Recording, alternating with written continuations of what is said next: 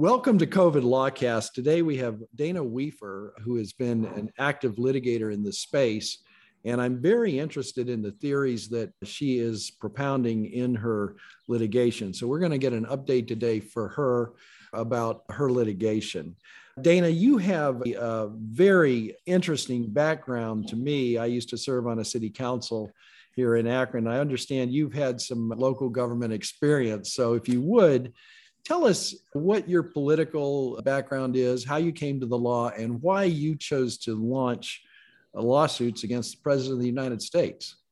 So I always knew I wanted to be a lawyer from the time I was like 5 years old. So that's an easy one. My political background mirrors more and more people's recently, because I think a lot of people are moving from left to right. So when I came of age, it was right when 9/11 happened. And the Republican Party was pushing the Patriot Act, and the establishment of both parties were doing the wars. I've always been very anti-war, very pro-privacy, very pro-freedom. And so I ended up a Democrat and became very active in the party for about 10 years. I ran for office multiple times and was active in the party. I moved to Hoboken in 2008, I think, and became involved in local politics there. And Hoboken is in Hudson County, New Jersey, which is like notorious for political corruption. So I cut my teeth in Hoboken. It was really interesting. I had a lot of experience just because of my activity there with vote by mail fraud. So we had vote by mail fraud in Hoboken long before it became public knowledge in the nation. And so back in 2015, I ran for council there. And there's actually videos of me then standing in front of a senior building being like, there's voting machines in the building, but 90% of the building has voted by mail, and explaining the vote by mail fraud that was going on there. That was back in 2015. And 3 people were eventually either pled guilty or convicted by a jury of voter fraud in that election. So I had that experience there. And then I also was chairwoman of the Hoboken Housing Authority. And when I was chairwoman of the Hoboken Housing Authority, the executive director was also an assemblyman. And I uncovered the fact that he was giving out no bid contracts to his campaign contributors and blew the whistle on it. And it became like this really crazy, drawn out urban political brawl. So I was able to sort of cut my teeth on that as well. So that was my political background. And then after Donald Trump got elected, I woke up. I realized that a lot of the information I had been given over the last several years was false. I recognized that what the party stood for had changed. And so I sort of became a Republican and have been very active in the Republican Party. The thing that's been constant is that I've always been very pro-freedom. Liberty and freedom is important to me. And so that's how I am here today doing this. That's so fascinating. I can tell you, I'm not going to get into my details, but I can almost track the same kind of processes back in the 90s, including housing authority issues. Really? Yes. Wow. So you're familiar with the housing authority. Oh my goodness. It is a source of contracting and corruption. We had very similar issues leading to eventually a conviction here in Akron. I was a Democratic councilman, but we assisted in securing 5 convictions here with our city. I appreciate everything you did. Did you feel, and did you have any threats over those processes that you were engaged in? And I mean, did you have people threaten you personally in any way when you were going through that? So nothing that I seriously feared, but yes, there were personal threats against me. We had people protesting outside of the homes of commissioners. We were all sued personally for racial discrimination. Oh, not because there was any discrimination, but just because it's a useful way to shut down public discourse sometimes. It was very threatening. Our final meeting, so I had to rally the board to vote to oust this executive director, even though he basically told all the residents that we were going to tear down their homes. He spread all sorts of lies about us. And the final meeting became so out of control because they figured they just wanted to shut it down because I had the votes. I had my board with me. They were like, the only way we're going to get out of this is shut this meeting down. And that's what they did. They became so calamitous that the police officers shut the meeting down and hid us in the basement of City Hall until they were able to get the situation under control. For me personally, it was an experience. I was ready to shut it down. Like I was demoralized. My board was tired. It's hard to be yelled and screamed at like that. And I had one board member who looked at me and was like, you can't do it. Like we have to do this tonight. And it was because of him. We went back upstairs and did the vote. But it's funny how one person can make such an impact on how things go. That was in 2014.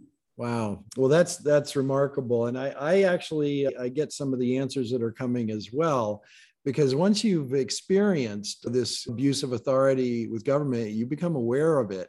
And I'd like you to describe how you got onto the COVID litigation and what triggered your concerns initially. I've always been very pro-freedom. It's one of my top values. So I was immediately on red alert, even with just the lockdowns. But I didn't think that I would be the one litigating these cases, to be honest. I thought that there would be like freedom-oriented organizations. So I actually emailed a very prominent freedom legal organization back in March, volunteering to be a plaintiff, not an attorney, because we had the lockdown orders here in New Jersey where Governor Murphy said that he basically prohibited us from traveling out of state. It was very strict. This was March of what year? 2020. 2020, right. Yeah. So he did the executive order. I emailed this organization and said I'd volunteer to be a plaintiff for them in New Jersey. And they emailed me back and were just like, basically they weren't going to do it. They ended up doing an OSHA mandate case later on, but I feel like they sat on the sidelines for a long time.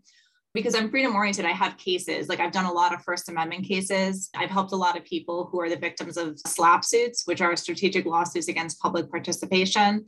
I also have a free speech case that I won at the New Jersey Supreme Court. So when these issues started coming up, some people started reaching out to me because I already had somewhat of a reputation. It was crazy. Like I've reflected a lot on the last year.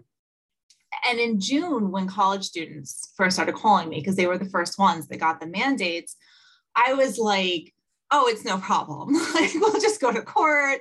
This isn't constitutional. There's no way that this is going to go forward. So that was sort of like the first wave in how I got involved. And then once I started helping the college students, it's been waves like over the last year. As the mandates have come down from the different levels of government, I've seen very distinct waves of people coming in. So the college students came first, then it was some private sector workers, then it was the public workers, then it was the federal employees. And it's been really kind of crazy how it's unfolded because it has not gone how I expected at all. Again, I mean, we're mirroring you in Ohio. Initially, it was the curfews and the shutdowns. And in fact, our first case is at the Ohio Supreme Court right now. It's a bar that got shut down. Their license said they could stay open until 2 a.m. and they shut them down at 10 p.m. They could have cited many bars with that, but our bar got particularly targeted, I think, because they were vocal about it. And that brought on the heat. So what was your first case regarding the mandates? So my first case is a lockdown case. My client is a man who went out in March 2020 and April 2020. He was arrested twice. He was walking down the highway alone, wearing a mask, carrying a sign that said, "Fuck the police." And the police pulled him over and charged him with disorderly conduct and violating Executive Order 107, which was a lockdown order and is also a disorderly conduct offense. So he had another attorney for trial, went to trial, judge convicted him on both counts, said crazy things. Like the transcript says things like, "I know it's freedom of speech, but this is a pandemic," sort of like just zero consideration of the facts or the constitutionality, particularly because he was protesting. It wasn't like he was just out, he was holding a political sign. So that case is actually being argued June 15th. Is it in this? So it's in the state court of appeal. You took his criminal appeal. Is that what you did? So it's an appeal from a municipal conviction. So it's actually in the Superior Court. And then the next step up would be the appellate. But I really think we should win. It's in a county where I would expect the judges to be reasonable. And at the end of the day, just putting constitutional issues aside, the executive order let people be outside to walk, and he was walking. So how could he possibly have been convicted? Wow. You have obviously a 1983 cause of action if you wanted to pursue that. Yeah. And for the folks who are listening, a 1983 cause of action is because of the civil rights violation, you can bring a civil lawsuit to vindicate those rights. It does include damages and attorney fees. So I would think that would be a superb case to bring. In these types of cases, people need to understand that the attorneys are really out there on a limb. I imagine that you've had issues with funding. and you're probably doing a lot of this pro bono. Is that the case? Yeah, pretty much all of my mandate cases are pro bono. Okay, all of them. Well, you guys can donate to Dana. She needs your help. She's got a website. Name your website for folks if they want to help you out. Sure, it's weferlawoffices.com. And I also have a Patreon. So I do a weekly live stream talking about legal cases. And I usually try to, because I have a master's degree in biotechnology, so I try to do one scientific article so people can sign up for that as well. Well, I would love to post a link to your live stream if you could send that to me when I put this out. Sure. And we get picked up and republished in various ways as well. So I'd love to get some help over to you. I could go into a parallel. I will tell you real quickly. We had a young lady who took her kid to school. She had been told by some administrator at the school, that her son had been exposed and that she should quarantine. And they charged her criminally. And all I did was go to court, basically. I mean, it took a couple of court appearances, but I went to court and I said, "Where's the order?" And they said, "Well, here's the letter. Here's a fax from the health department." I said, "This isn't an order. These are guidelines. You have to have a signed order in Ohio, at least, by your public health department in order to force a quarantine on any individual." So they were absolutely lacking that order. Judge threw it out immediately.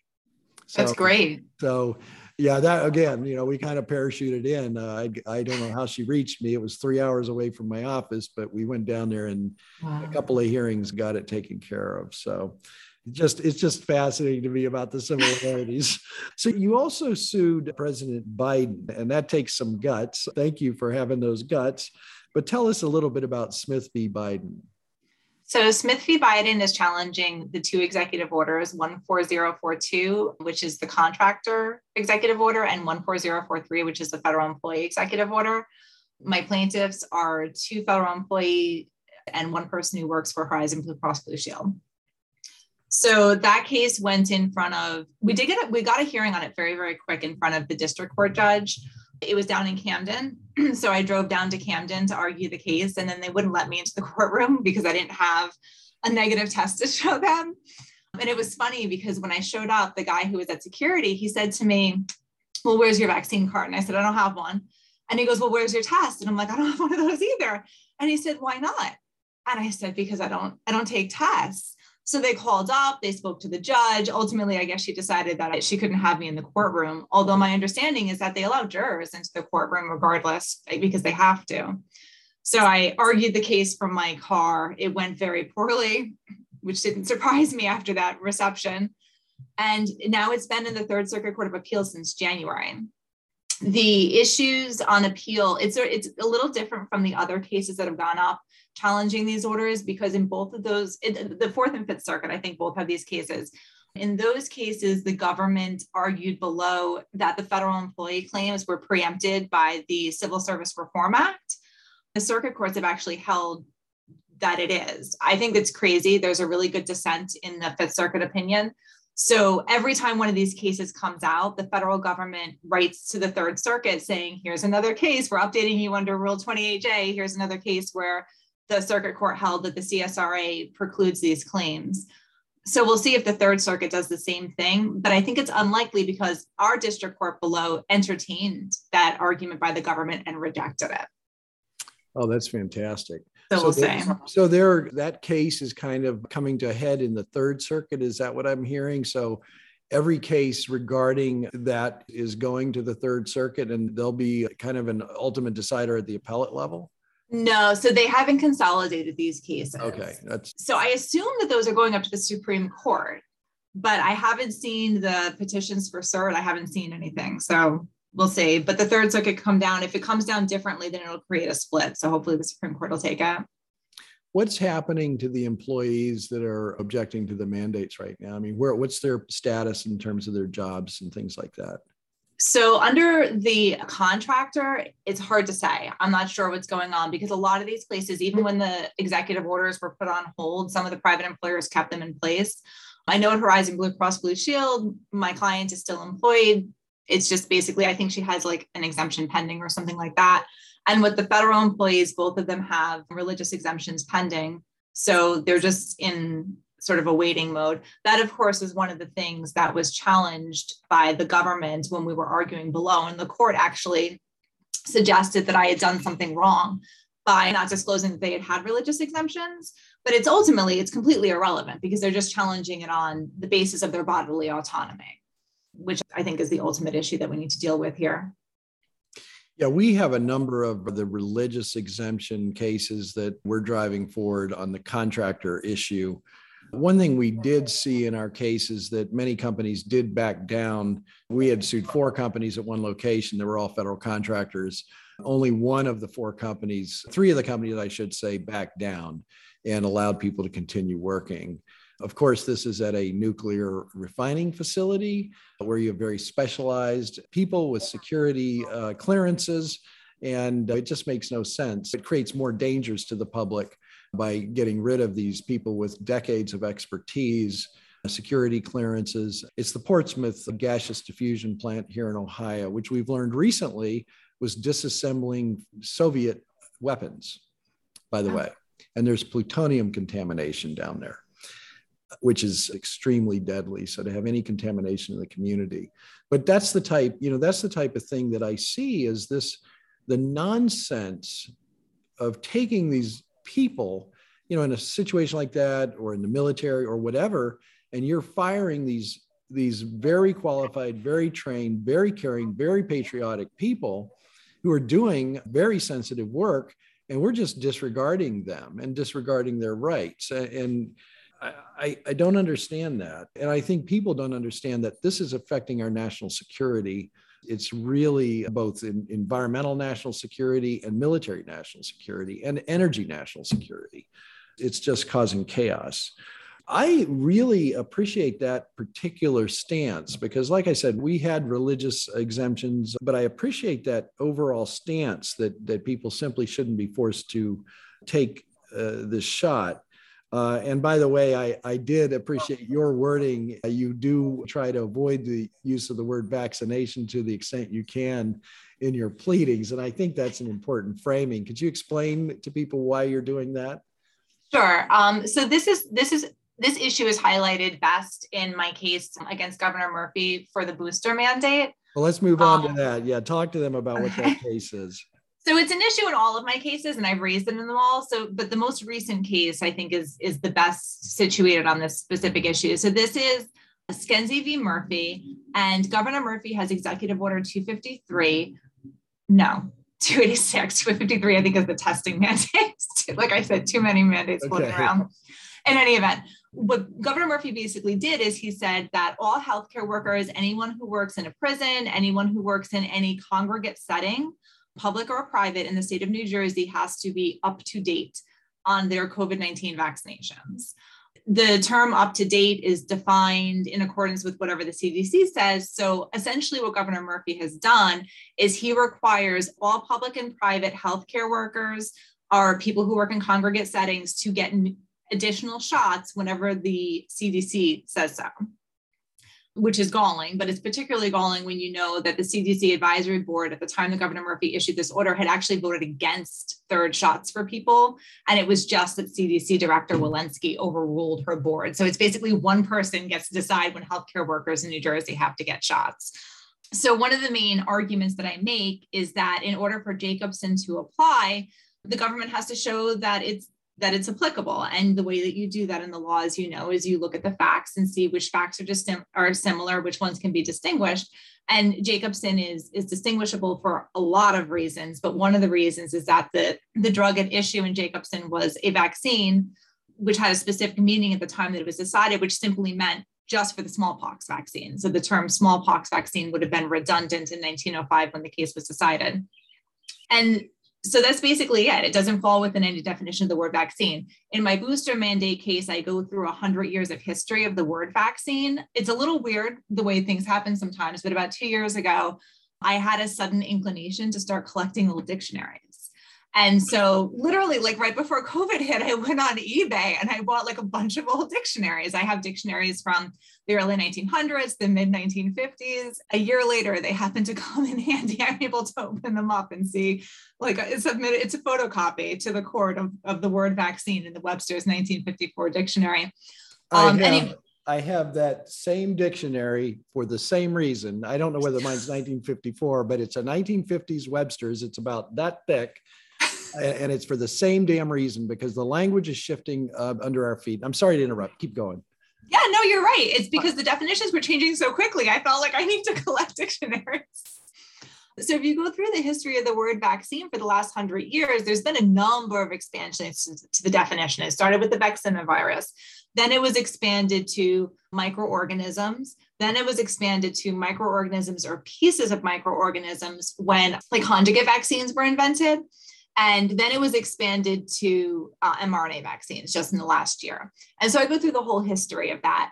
And I have now challenged the state government 3 times and the federal government 1 time to provide a definition for the word vaccine. In my papers, I argue, like, if you're going to say that Jacobson applies, you have to address the issue of whether these shots are vaccines. You can't say that Jacobson applies without making that determination. And both the federal government and the state government have completely and totally dodged this question. They assert that it is a vaccine because the FDA called it a vaccine. However, there's lots of case law saying that courts are not obligated to just accept an agency's designation or label on something. And so it really is up to the courts to decide whether this is a vaccine or not. I think that's what it comes down to, at least at the lower level.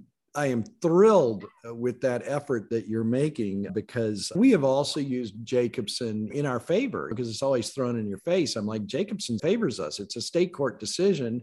And by the way, the smallpox vaccine was immunizing, unlike whatever this is. But I had not really gone directly at the definitional issue. And that's a really important way to litigate this. I'm going to steal that from you, Dana. Good. Because we haven't focused on it that way. But I mean, you can see it's literally in parallel. I literally went and got those old dictionaries for the same reason. And I've told people to go get old dictionaries. You know, when I give a public talk, I'm like, get these old dictionaries. So we're at least dealing with language that we agree on in some way. That's so insightful. And I'm going to steal it, and I'm going to spread that as far and wide as I can so other lawyers pick up on that. Because the papers are all on my website. So any lawyer who wants it, like, I think that they can just grab it off of there and use it as they like. Yeah, that's what we're trying to do as well.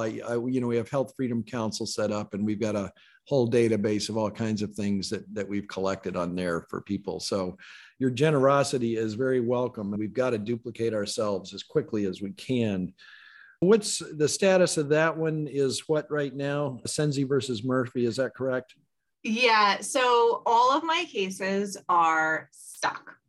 I have TC&J v. Messina. That was the first non-lockdown mandate, the vaccine mandate case, I guess you would call it, that I instituted. That was last September. We did a motion for preliminary injunction. It was denied. We didn't appeal that up. Now we have dueling summary judgment motions and motions to dismiss, and that's been pending since January. I have another case, which is Gottschall-Wright v. Murphy. That case is against the testing mandate. It's not a vaccine mandate, but for the teachers, they have a mandatory testing for people who haven't taken the shots. That the state has moved to dismiss. There's no way that this case will be dismissed because the state admits in its opposition papers that the testing implicates the Fourth Amendment. And there's no case law in their favor. There's lots of case law in our favor concerning the government's inability to conduct drug tests, for example. That has also been pending since January. Smith v. Biden has been pending in the Third Circuit since January. And Skenzi v. Murphy I have a pending emergency motion that's been pending for 2 weeks. So we're waiting for the judge to rule on that. First, the judge said that the state doesn't have to file an answer until after she rules on it, but we'll just go right up to the Third Circuit as soon as we get a response on that. And Senzi v. Murphy, I understand from the notes here that 2 of your clients actually got the vaccination, but then were injured by the vaccination. Are you able to discuss the injuries that they experienced? Yes. So Scansey v. Murphy has 4 plaintiffs. All of them are fully vaccinated in that they've had 2 shots. They've all been fired because they're not up to date because they did not get a 3rd shot. 2 of my plaintiffs were injured by the first shot. One of them her heart has changed. It's not the same since she had the shot. She had incidents immediately afterwards where her heart rate would shoot up. She now has an irregular heartbeat. The second woman has a long history of problems with vaccines and other medications. She has a persistent seizure disorder that she's had since she was a teenager. She has ongoing issues with shingles. She gets shingles constantly. She got shingles 3 times when she was pregnant with her last child. And of course, she got the J&J because she had to keep her job. Her husband also works in healthcare, so they were both under the gun on this. They have 6 children that they are supporting. She got the J&J and was injured by it. She began to have neurological issues, and so she's unable to get a 3rd shot or a 2nd shot, I guess, in her case. So those are the plaintiffs. And one of the plaintiffs she's pregnant. She's still pregnant. Obviously, after she has the baby, she'll be breastfeeding or likely breastfeeding. But in any event, so I think she's 7 months pregnant now. And there's this unbelievable photo of her. I put it on my Twitter. She shared it on her Facebook. She was a labor and delivery nurse. And in the photo, she's super pregnant. It was the day before she was fired. The last baby that she helped deliver was her nephew. So it's a photo of her and her sister, both super pregnant in the hospital. And it's so sad. And she was fired the next day for not wanting to get the experimental shot while she's pregnant. So the injured nurse that you talked, or there's 2 of them, I guess, what have they done in terms of asking for redress for their injuries against their employer, if anything? Nothing. The issue of injuries, I view the COVID litigation, like looking at it globally, that there's like distinct buckets that we need to sort of deal with. The first bucket is like the lockdown issues and the law and order issues where our freedom was literally curtailed during the lockdown stage. The second, I think, are the testing mandates and the vaccine mandates. The third is the injury. And then the fourth is the discrimination, the employment and that sort of thing. I have stuff going in each of the buckets except for the injury bucket. And the reason for that is because I think that we need really good evidence of fraud. I think that it obviously exists. We know that it's there. We know that there were issues with the trials. But I think what we really need is we need a governing body that's going to get us the information to overcome the liability protections and maybe hold people accountable. I have spoken to a lot of people who are injured. And it's interesting to me because in some cases, I have spoken with their employers on their behalf. And the conversations that I have with administrators at these places, like universities, big companies, the lawyers, and it's like they're living in a totally different reality. I think that when I go to them and I say this person was injured by the first shot, they don't want to take the second. Why can't you just grant their exemption? They don't believe the person was injured. It's kind of crazy. I feel like whenever I talk to these people at these places, I'm talking to people who I know have a very different conception of what's going on in the world.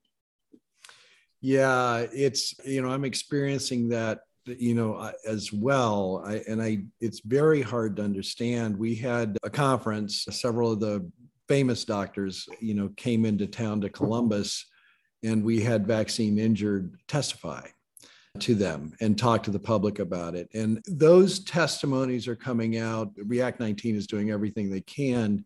But we've also noticed in the vaccine injured, in some of the groups that we're aware of, that we're getting people who are now at suicidal levels. And they are working to intervene and at least let people know that we're paying attention and we're going to try to do something, anything. But you're right. I mean, this is the last bucket.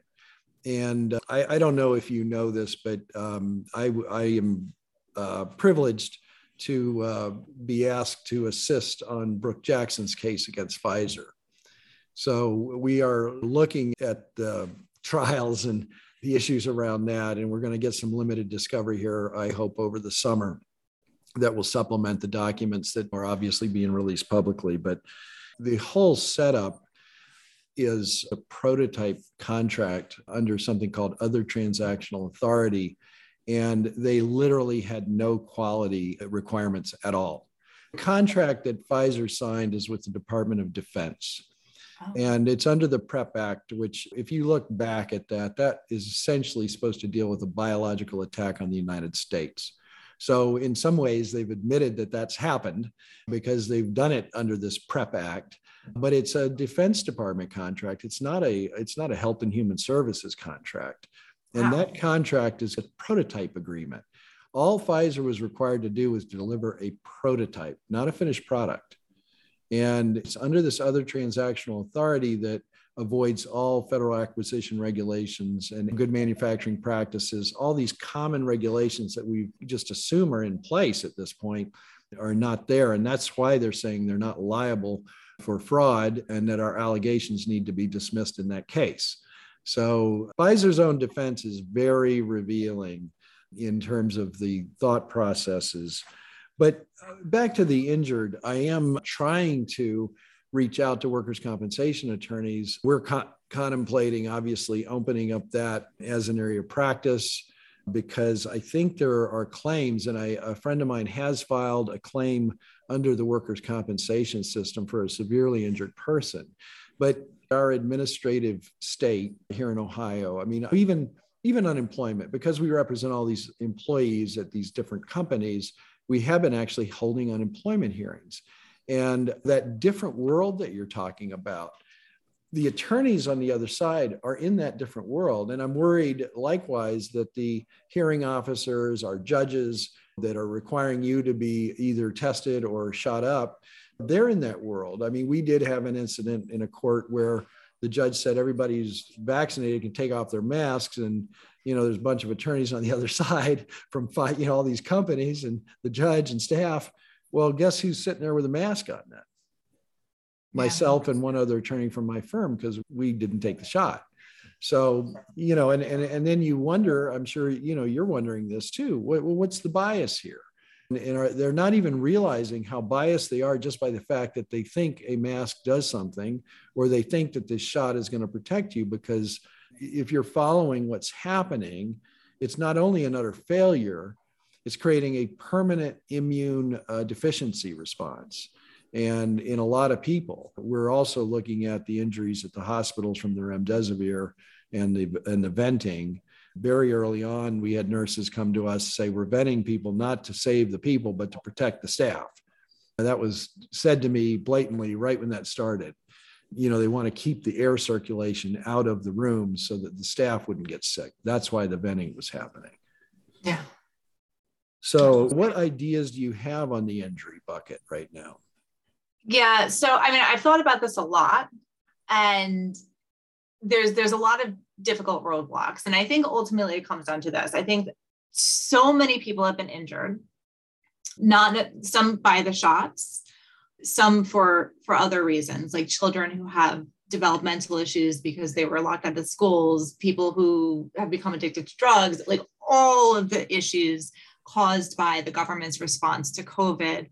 I don't think that there's going to be, and also in addition to that, you think money damages for potential 1983 actions, like everyone who was subjected to testing mandates. I think the testing is going to be likely to found to violate the Fourth Amendment. They would all have potential 1983 actions. So there's all of these people who have potential claims for a variety of different reasons. And if the system begins to process those claims in a fair way, it's going to overwhelm the system. There's not going to be enough money to go around. At the same time, the value of the dollar is decreasing rapidly. So there's this strange confluence of events where I think a lot of people are going to be seeking redress and it's not going to be there. So I predict that if we have a Congress that is remotely concerned about the well-being of the people, that will probably see some sort of like injury compensation fund set up for different people who have been affected in some ways. And I think that a lot of this issue is compounded by the fact that the pharmaceutical companies themselves might have submitted some fraudulent data from clinical trials and things like that. But we saw what J&J did with the asbestos, right? They just create a new company and they get rid of all the potential liability onto that shell company. So I'm not very hopeful about people recovering from pharmaceutical companies. And on the flip side of that, it was really the government that did most of the lying. It was individual officials who came out and said it was safe and effective. In New Jersey, when you drove around, there were billboards everywhere saying the vaccination is safe and effective. And I don't know that we can really hold the government liable for those things because of sovereign immunity. So when I think about the injuries caused by the shots, caused by all of these other things, I think that it's hard to talk about that without talking about also accountability, because I don't think that we're going to be able to make people whole again.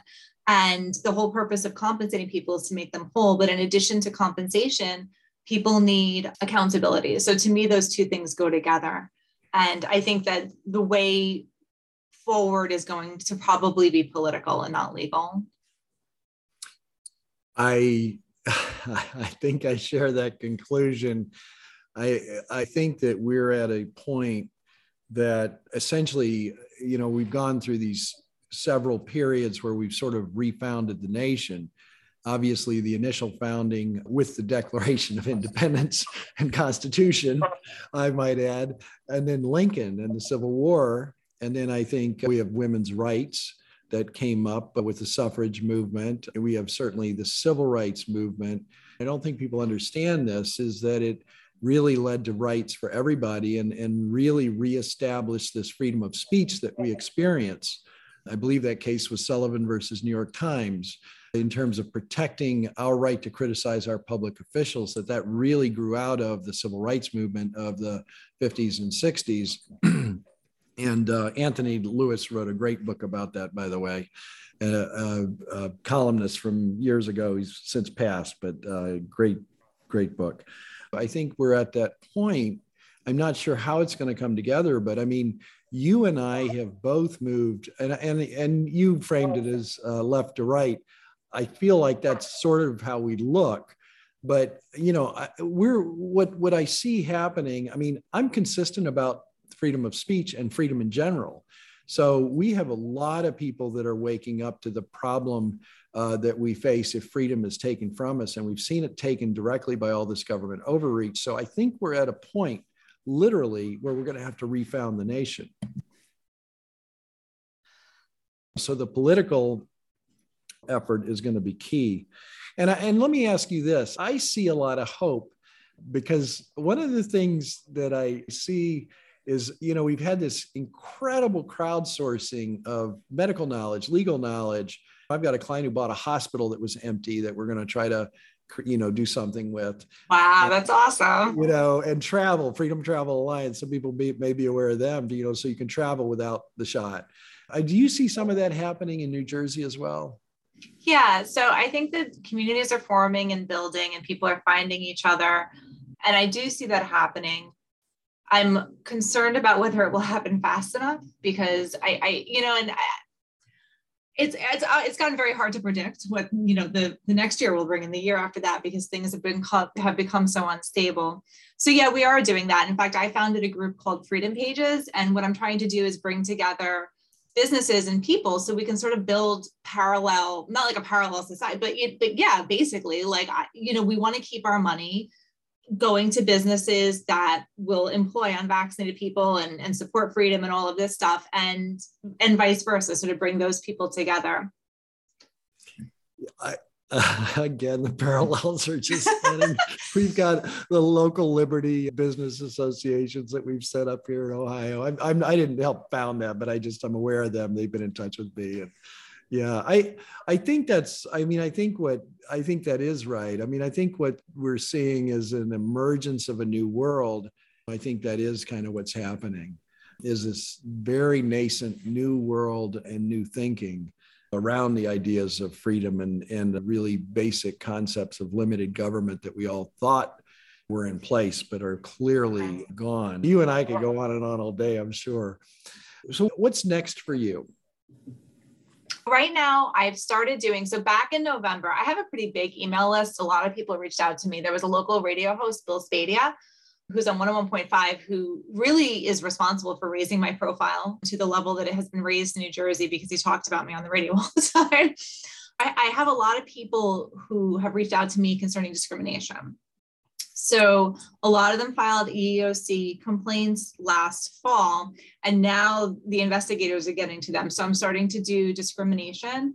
It's interesting because a lot of people, I think, didn't necessarily, they're not set up well to put forward a Title VII claim. Some of them are, some of them are not. Most are not set up great to do an ADA claim because the definition of disability. I have one case that I'm doing very selective about the ones I take, because I think the best ones can maybe pave the way for ones that are maybe not as strong on their face.